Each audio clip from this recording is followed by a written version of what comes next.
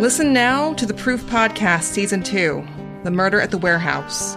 How'd you find out that something had happened? My mom called me and said, Lori, the police found a body and they're pretty sure it's Renee. Right away you thought Jake. Right away. In my head already I thought it was Jake. Season 2 of Proof is available now, wherever you get your podcasts. I don't think that they arrested the right people. It's about time somebody's trying to do something. This is a CBC podcast. The following program contains mature subject matter. You're listening to Someone Knows Something from CBC Radio. In 1972, 5-year-old Adrian McNaughton vanished while on a fishing trip in eastern Ontario.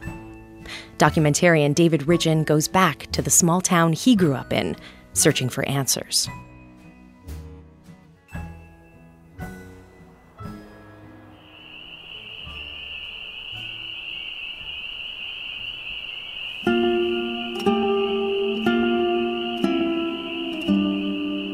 The sound of spring peepers in April. They're here at Holmes Lake, in a newly thawed pond. In a few hours, a dive to look for human remains will start. But the rest of the natural world is carrying on with other things to do. I really wish, for us, it was that simple.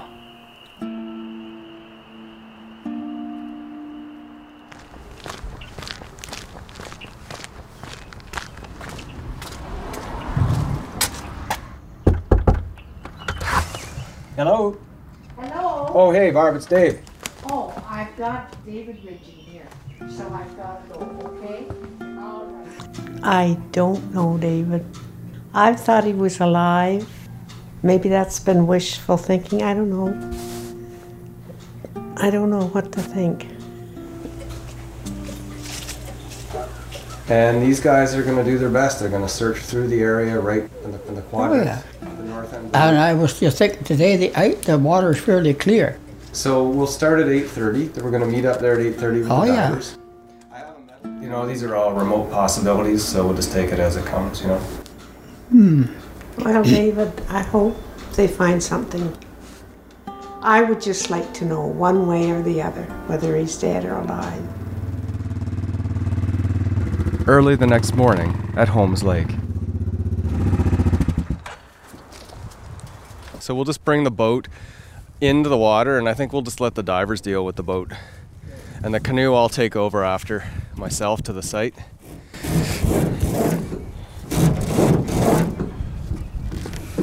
Definitely colder than I thought it would be. With the wind blowing off Holmes Lake, it feels about 0 degrees as I record an aluminum boat and yellow canoe being dragged off a trailer. But the sun's out and temperatures slowly rising, and Mike Grebler and his team of 4 other divers have begun to arrive. How you doing, Mike? Obviously, the ice is gone. My hands are freezing. That's Kathy. Hey, Kathy, nice to meet you. Nice to meet you. How you doing? Good. Hi, Scott, I'm David. Hi. Nice to meet you. Nice to meet you. This is the gang. That's all of us, and since waiting, we got everybody here. Okay, well. 3 men and a woman. We'll get together and we'll go through a briefing together with everyone. All trained volunteers, all ready to go. A little chilly, but This is just a crisp, beautiful morning. We're in Canada. It's just lovely out. Maybe you can just name yourselves again. Scott Weaver. Scott. Kathy Simons. Benjamin Lee. Mike Grebler. Sean McKnight. Sean McKnight got to Holmes Lake first and thankfully lit a fire.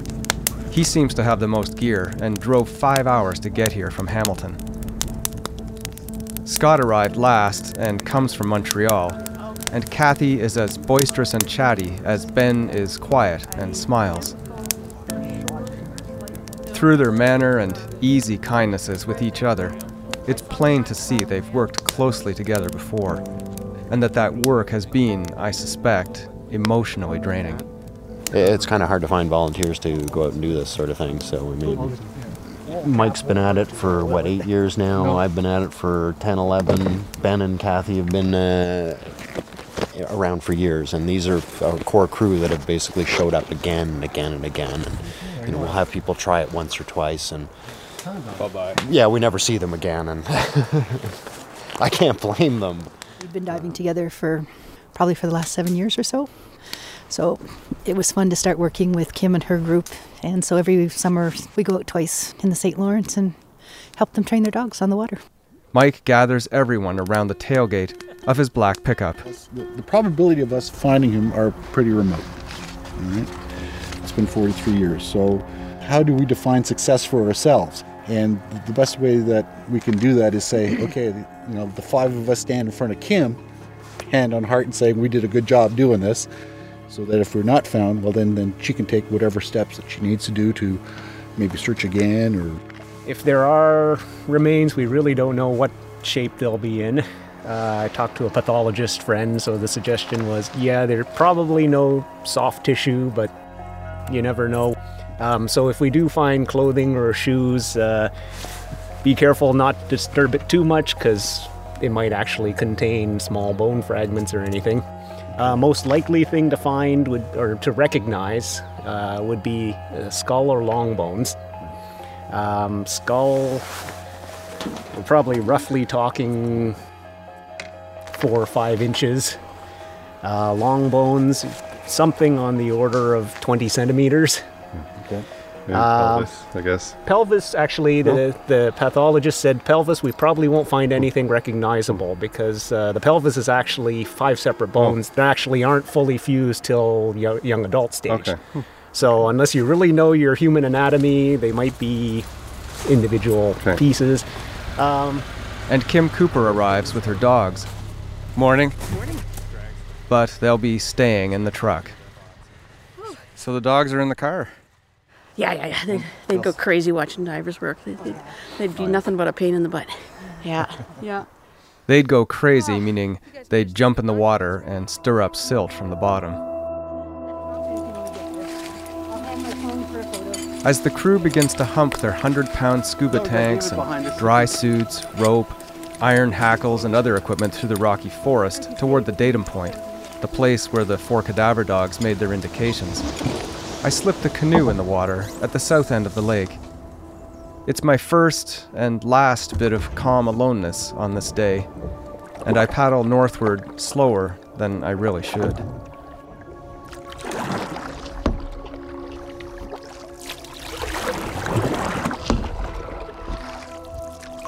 As I pull it up on the shore near the rock where the dogs stood, the place where the dive will start, my mind turns to what I've just been paddling over.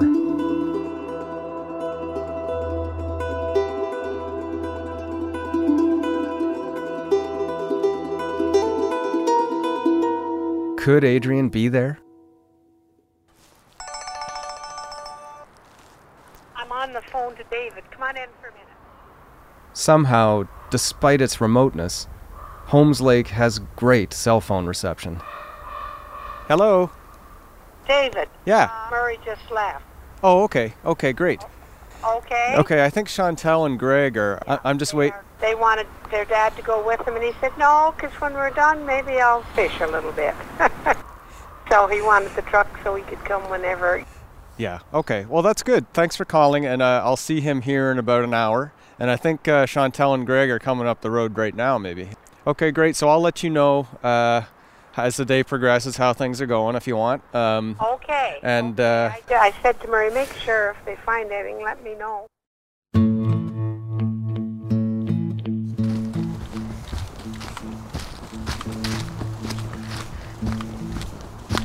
On my way back through the woods to pick up more gear, I meet Chantel McNaughton and her brother Greg, both bundled up for the cold. When did you get here? Not that long ago. So what are your expectations, Greg? I don't really have any, honestly. That would have been my answer. I'm just curious more than anything. Whatever happens one way or the other. I was up here with you folks the first day, the Friday. Yeah. So we missed this spot of the lake? Yeah, we didn't come here. We didn't come with the dogs to this spot. Careful. Yeah, we kind of veered off right there, I think. Possibly because of that stream. I remember we didn't go under this log. I think we went in there. I think we went right through there instead of coming this way. Then I see an older man with a cane through the trees in the distance. He's hobbling near the shoreline, staring out, mouth open and big glasses.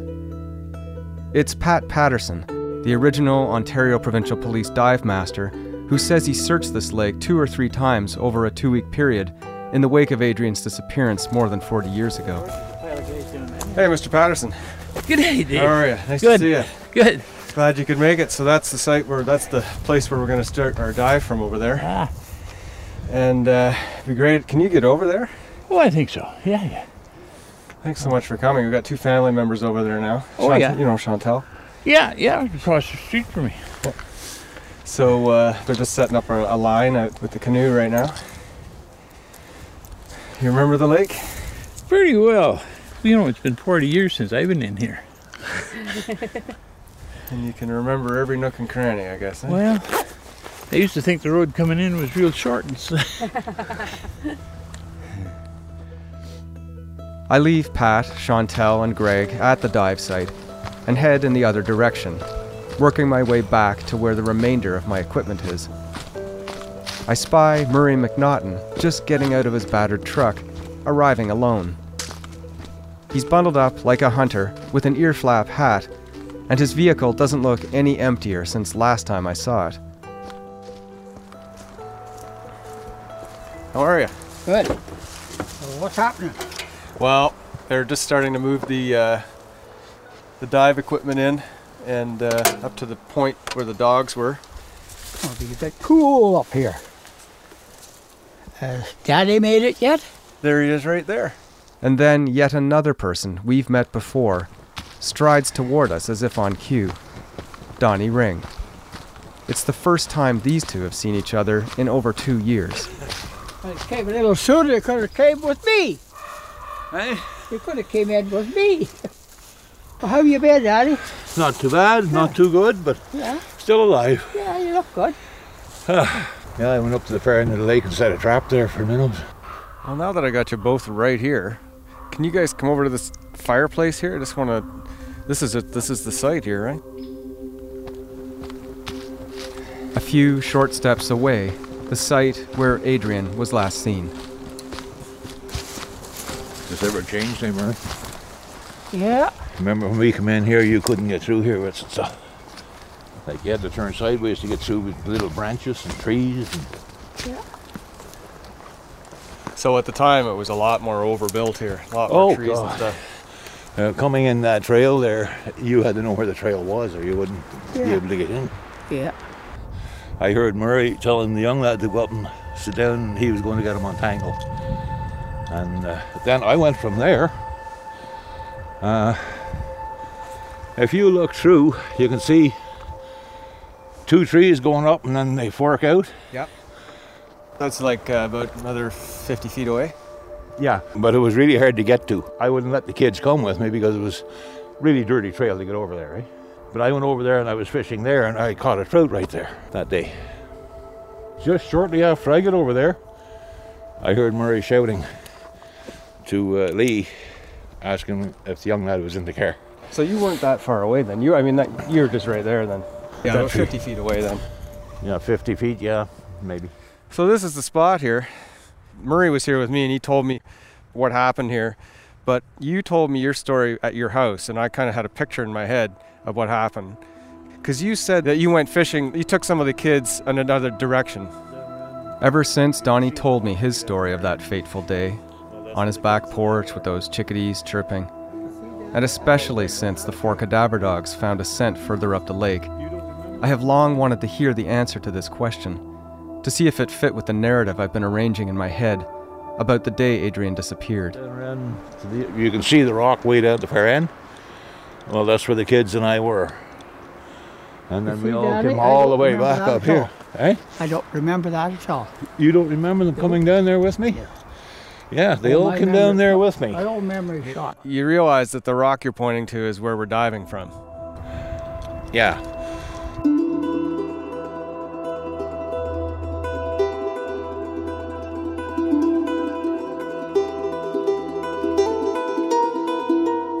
That rock. It's the same place Donnie took Adrian and his siblings shortly before Adrian disappeared. That rock is the same place the dogs alerted to a scent out on the water, the same water we are searching today. Murray has always suggested his feeling that Adrian went to the left when he disappeared, in the direction of that rock. Would Adrian have gone back to the same place he had just been with Donnie? The very place now buzzing with activity in preparation for a dive? Before this all happened, though, you were over at this rocky point, right over there where those the divers are standing. Yeah, you go up on top there, and then that's where I was with the kids. Well, actually, we were down lower because it's pretty hard to fish off the top of that rock. But Murray, do you think you can make it to where those divers are over there? Oh, yeah. It'll take me a while. We'll just shuffle along, we'll get there. Slow but sure. Hey?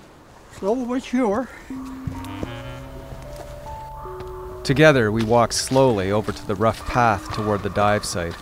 I feel like Murray and Danny must have both been changed by that day, back in June 1972. So you guys both experienced this horrible tragedy you guys went through together. Yeah. Did you keep in touch after that, you two, or? Oh yeah, a little bit, except we're quite a piece apart, that's all. Yeah. I guess it was a couple of years after, maybe, before I started coming back. And you said you wore out a pair of cowboy boots on the search, right? Yeah. You were here every day for the search, right? Yeah. Brand new cowboy boots. Big blisters on my heels. But I kept going, and what could you do, eh? Just don't give up.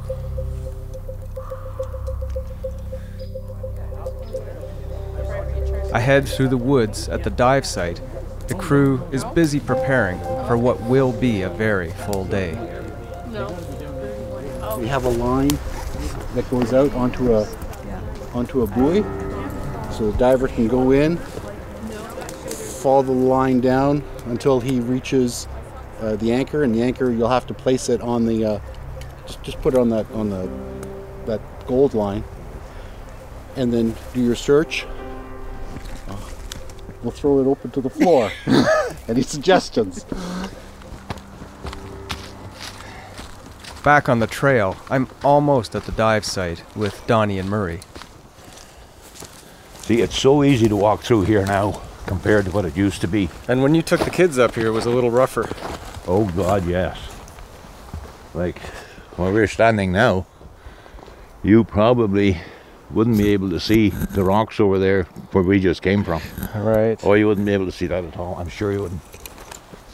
How long were you fishing, would you say, over here with the kids? Maybe a half an hour maximum. We fished for a while and no luck, so we thought we'd go back and bother Murray. Oh. We gotta go around over here under this tree now. Yeah, see, you used to be able to go through here, Dave. Watch your heads here, you're gonna bonk your head. Yeah. So you show me the place where you fished with them. One of the kids would have been right down there on that rock at that cedar tree. One of them would have been here, right at this rock. Donnie points to the exact spot where the four dogs indicated. A spot he has not been privy to. Goosebumps rise on my arms. Is there more than a coincidence here? As the divers prepare, getting their dry suits on for their first entry, I leave Donnie and Murray with Chantel and Greg and see Kim Cooper sitting alone on the high ground, leaning against a log, reading a book. So Donnie Ring was here on the day, and he just told me that this is this place where he brought them fishing. Really, eh?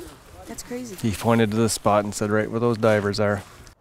Deep down, I don't think we'll find anything today, but I think that's a technical issue. I don't think that's a question of there being something here or not. What there is to be found is going to be small or impossible to discern, or maybe under the silt.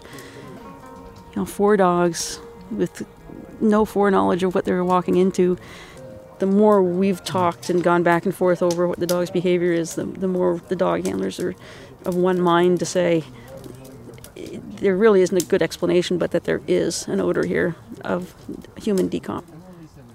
It sounds more possible coming from you now than then, because I think you wanted to be careful then. Yeah, you always want to be careful, not raise hopes or expectations. Amongst ourselves, we might have one conversation, and with outsiders in that conversation, we'd say completely different things. Because the last thing you want is to raise hopes for a family on a whim and a prayer. It's just painful for a family. And then the meeting of the former dive master with the new dive master, Pat Patterson and Mike Grebler. Are you Mike? I am Mike. Oh, okay. Nice to meet you. Good knowing you. I didn't know if it's going to be with the ice just going out. Is it a little clear, fairly clear? That's what we were hoping. Oh, yeah. So that's why I came up for Thursday afternoon, see if there's any ice left. Yeah. And once I saw the ice was gone, I went, okay. 40 years, I was just saying to my son there, I said, this was only half the size of this tree 40 years ago. How things change. We're only searching like as far out as that orange buoy, but basically from here that way. Yeah. I mind we come across a lot of every so often you see a dead trout on bottom, eh? Okay. And the forestry at the time, they had about 10 men with us, and they were very interested, and they asked us to watch, and that was in June that year, and they said, is there much for weeds or anything? And we said, no, very little. So they said, that's probably what's happened to our fish. There's not enough vegetation. Yeah. Now, it may have changed through the years. After 40 years, it might hit vegetation. I don't know. Nice. Well, we'll get Sean and company in the water here, and he'll come back and tell us.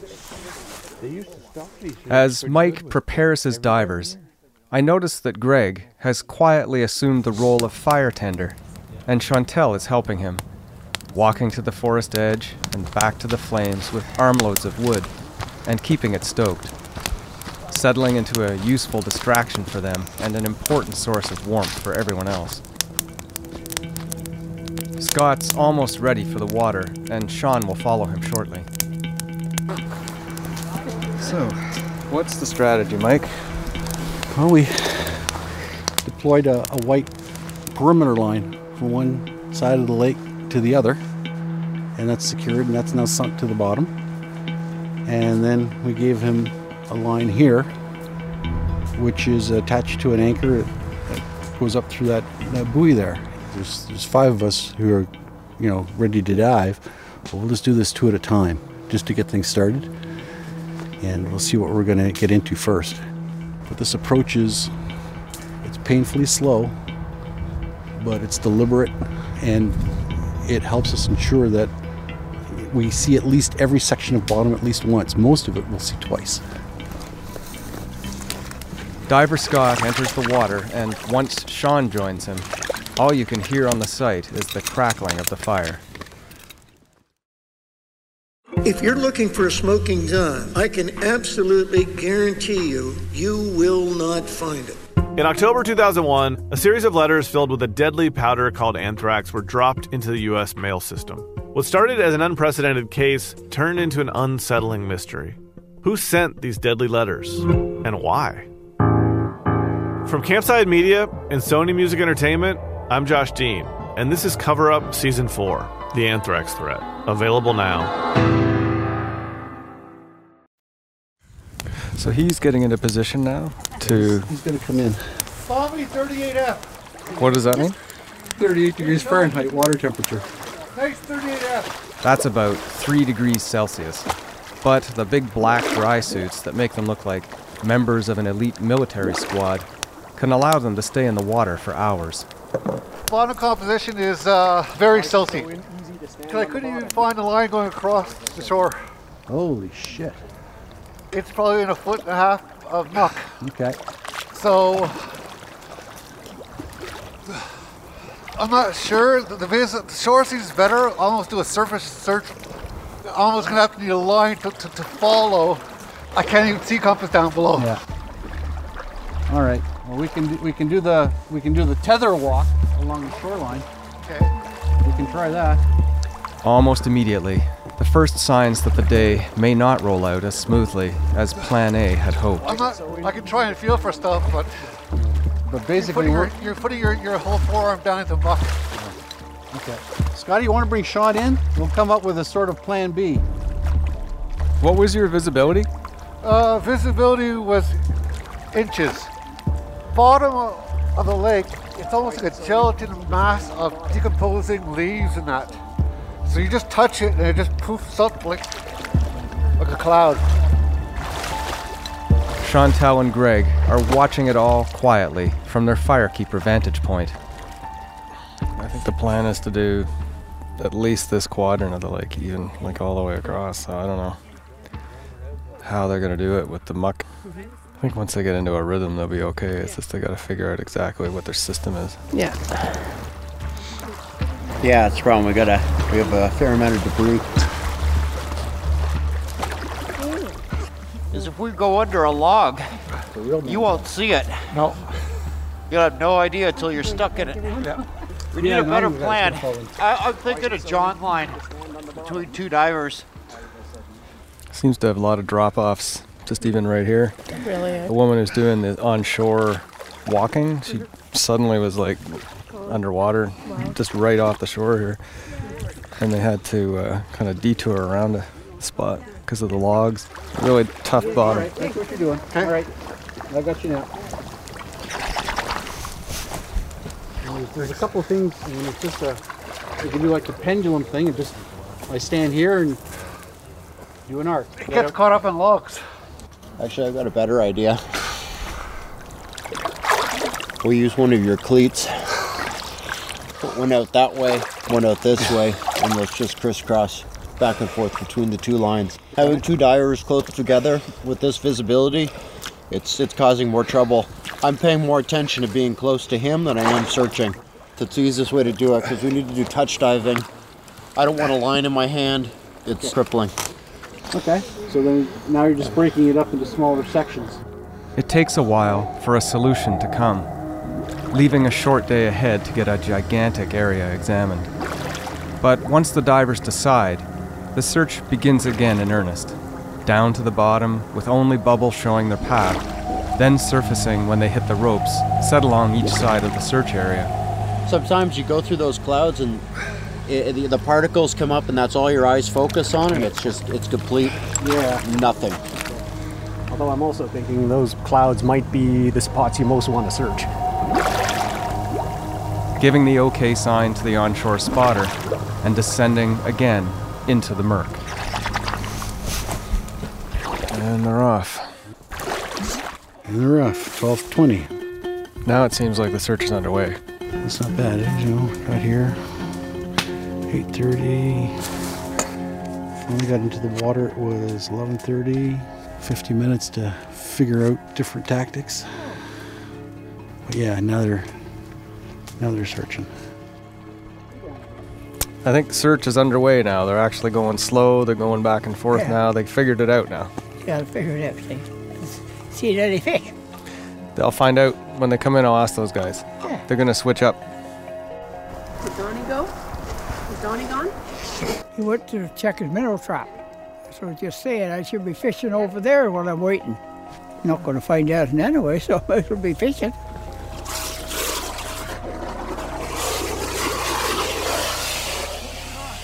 Suddenly, Sean splashes up to the surface in a boil of water and air. He's gasping and having trouble breathing. Mike and the others rush to the shoreline to help him in. And you come back. All right, I see what you're doing. Okay. All right, I got you now. There you go. Oh, thank you. Do you understand what happened there? I'm standing next to Pat Patterson. It was free-flowing, whether it was a valve or stuck or something. I don't know. They were swimming under logs under there, didn't even know it. Sean's valve had frozen open in the cold water, and he'd shot up from a depth of 25 feet. Lucky for him, there weren't any obstructions above him, or he could have been hung up without air. A very dangerous situation.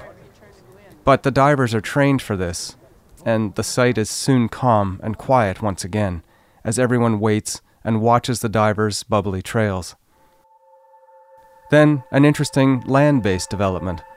So my name is Hilary Johnstone, and I'm a video journalist with CBC in Ottawa on the local side. A CBC reporter arrives from Ottawa with a story about two women she met down at the highway.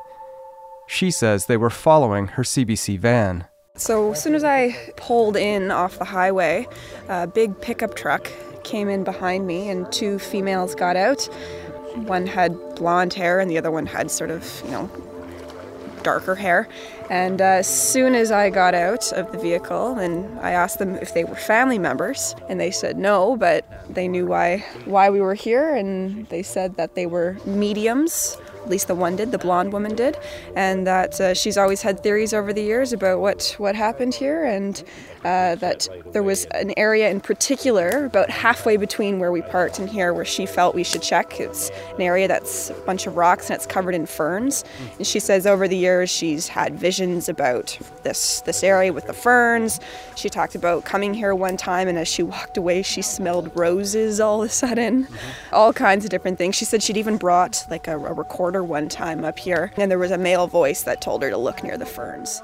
They kept insisting. I'm certain that the area these women are talking about was covered by the cadaver dogs, and we have the GPS mapping of our trek online. Sean and Scott are just emerging from the water. Sean's having trouble with his sinuses. So what did you see in there? A whole lot of not much. Cans, sardine cans, logs, fishing line. The visibility is pretty terrible. You get down to about an inch away from the bottom, and then you get a reasonable amount. I could see about a foot or two in either direction. Then of course there are spots where it's 2 inches. Literally the visibility in the best of circumstances seems to be pretty poor. So as soon as you stir up the bottom sediment, I could almost describe it as jello. You blow on it and you see the floor kind of go up and down, and you just move it up and all of a sudden the visibility goes down to zero. Right. I think anywhere past a certain point, I don't think you'll find anything, because anything would have settled below that muck. I think the best chance of doing searching is probably within the first 15 feet of the shoreline, looking under the logs, rocks. Mike Grebler gets in to do just that, combing the shore carefully, around the tree that Zappa the dog climbed out on. I'm running into a lot of that jello muck that they described earlier. I can literally stick my hand down past my shoulder and still not touch bottom. I'm into the silt. And there's not a solid bottom there. And it's all crisscrossed with branches. So I gotta make sure I don't get my arm caught in there. I can't even see my light anymore. Trees crisscrossed underwater like pickup sticks. Gooey, deep, endless bottom. I wonder, was the lake like this back in 1972? Pat Patterson said he searched the bottom about 3 feet off. He's leaning heavily on his cane by the fire. When you were in here, did you see logs like this? Like that? Pretty well. Yeah. It wouldn't be the same ones, but there was some riprap like that along the shore in places. And would you go like right under the log with your hand kind of thing, or how would it, when you... Oh, in and around them as best we could. Yeah. Oh yeah, sure. Yeah, sure. Back near the tree in the water, a finding. Mike Grebler pulls something from under a log. What is it? It's an adult-sized sock, rotting and greenish, and it's unlikely to be Adrian's because it's so intact. But I take it anyway. Yeah, well, what do you think of the sock? I was totally impressed the diver found it. They had it lying on a tree trunk on shore, and I couldn't even see it until someone pointed right at it. And it just blended right in. It's large, too large to be Adrian's, and probably wouldn't have survived in the water anyway for 44 years. It wouldn't have served as a source of scent for the dogs that you would... No. Yeah.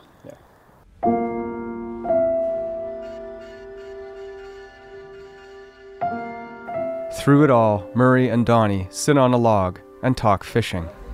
Are they seeing any fish in there? I think it's their way of coping. Yeah. But then they seem to quit for a while before they get Oh, wound yeah. up. Yeah. Well, let me know when they start fishing again or biting. Mike gets out of the water.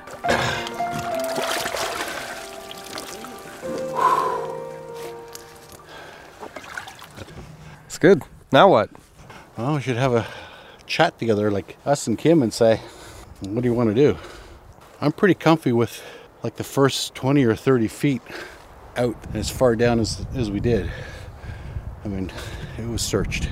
For sure, I would say for sure the 20 feet, I would say. I was just going to say the caveat on that first 20 feet is, as I think we all saw, there are spots in there where there are overhangs and small nooks and crannies that go further back than you can reach with an arm.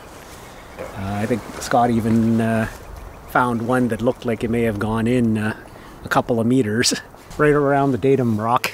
Datum Rock, yeah. Where the dogs alerted. There are some. I think there's some potentially fairly deep cracks and crevices, and if any of them are then filled with mud or the accumulated vegetation mush, it becomes very difficult to check whether there's anything in there. Definitely interesting that there's some possible holes there, because the problem we've had with the dog's behavior right from the get-go was the science. If he's there, he should have floated. But if there's a possibility of getting into one of these cracks and crevices, that could address the science side completely. We did get into a couple of those, I mean, like right in underneath. I reached in as far as I could, but he would like to get dragged it underneath there would be a bit of an oddity. Yes. And then, of course, it's like Ben says, as soon as you reach in, there's just an avalanche of stuff coming out. Right. And there's places where the trees crisscross, and I'm sticking my arm down as far as my shoulder, and I can't reach bottom. Yeah, it's an impossible search area. Well, we were just debating what the next course of action might be in this spot. So the conditions down there, as we understand it, are pretty awful in terms of probability of finding anything at all. Could the dogs work the area again? Sure. We could work the shoreline again a day or 2 days after the divers have left the area. We could put the dogs on a boat out there and work them out there. But if the conditions for diving don't change, they're still going to be just as terrible. And the odds of a success are going to be just as low.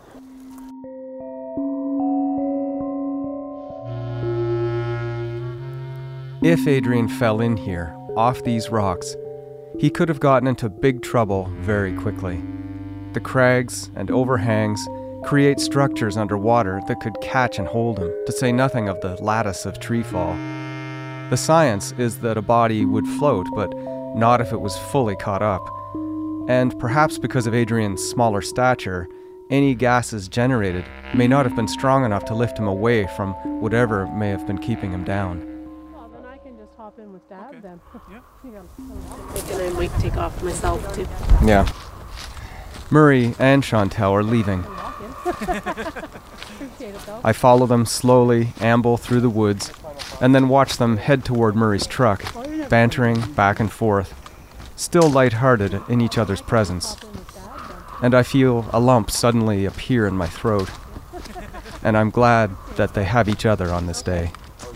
What are your final thoughts then, Murray, today? What are you thinking today? Oh, you never find anything in there. Give them credit for trying, but take a couple of weeks to cover that lake. Do it thoroughly, and then you miss a lot of spots. Yeah. Right. And that's accumulated in 42 years too. Probably could be covered up anything. I guess it's when you find out one or the other, whether he's alive or he's not. If he's alive, did he have a good, happy, healthy life? And if he's not alive, was it just an accident and it was quick and it just happened? Or was there something else? So that's all the questions, right? Yeah. That come with even finding out. Either outcome still creates more questions. Then Donnie Ring comes to say goodbye. Well, if you don't mind if you find anything or that, I'll give you a call. I'd appreciate that. You never know, how it's going to turn up. Could be in here and you don't even know it. Oh, that's true. Like, there's been a lot of stuff done and a lot of people in here. And like I said there, I seen different divers in here, people that do snorkeling, and a couple of divers with the tanks and that. They never found anything, but they weren't really organized. And then something occurs to me. A final question. Did you come back here to look? Did you come back to this spot and look, or did you just look everywhere? No, I didn't have to come back here because I knew he wasn't here. Donnie explains later that he'd always thought Adrian had gone the other way, toward the car.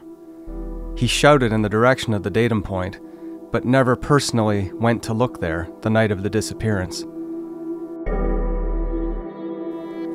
If this site, the place where Adrian came to fish before he went missing, and now our dive site, had been searched that evening in June 1972, would it have made any difference? On one hand, it's profoundly disappointing that this dive was unable to find anything other than the sock. But on the other, we learned about the lake, its topography, and more about a possible narrative that explains Adrian's disappearance. And it doesn't mean that human remains are not here. In fact, both Mike Grebler and Kim Cooper believe there is someone here. And whether that someone is Adrian or not will remain unknown, at least until the next possible phase of investigation. I'm going to talk to the Ontario Provincial Police to see what they think that phase could be. And I'm going to tie up some of the loose ends we've introduced so far. It isn't over yet.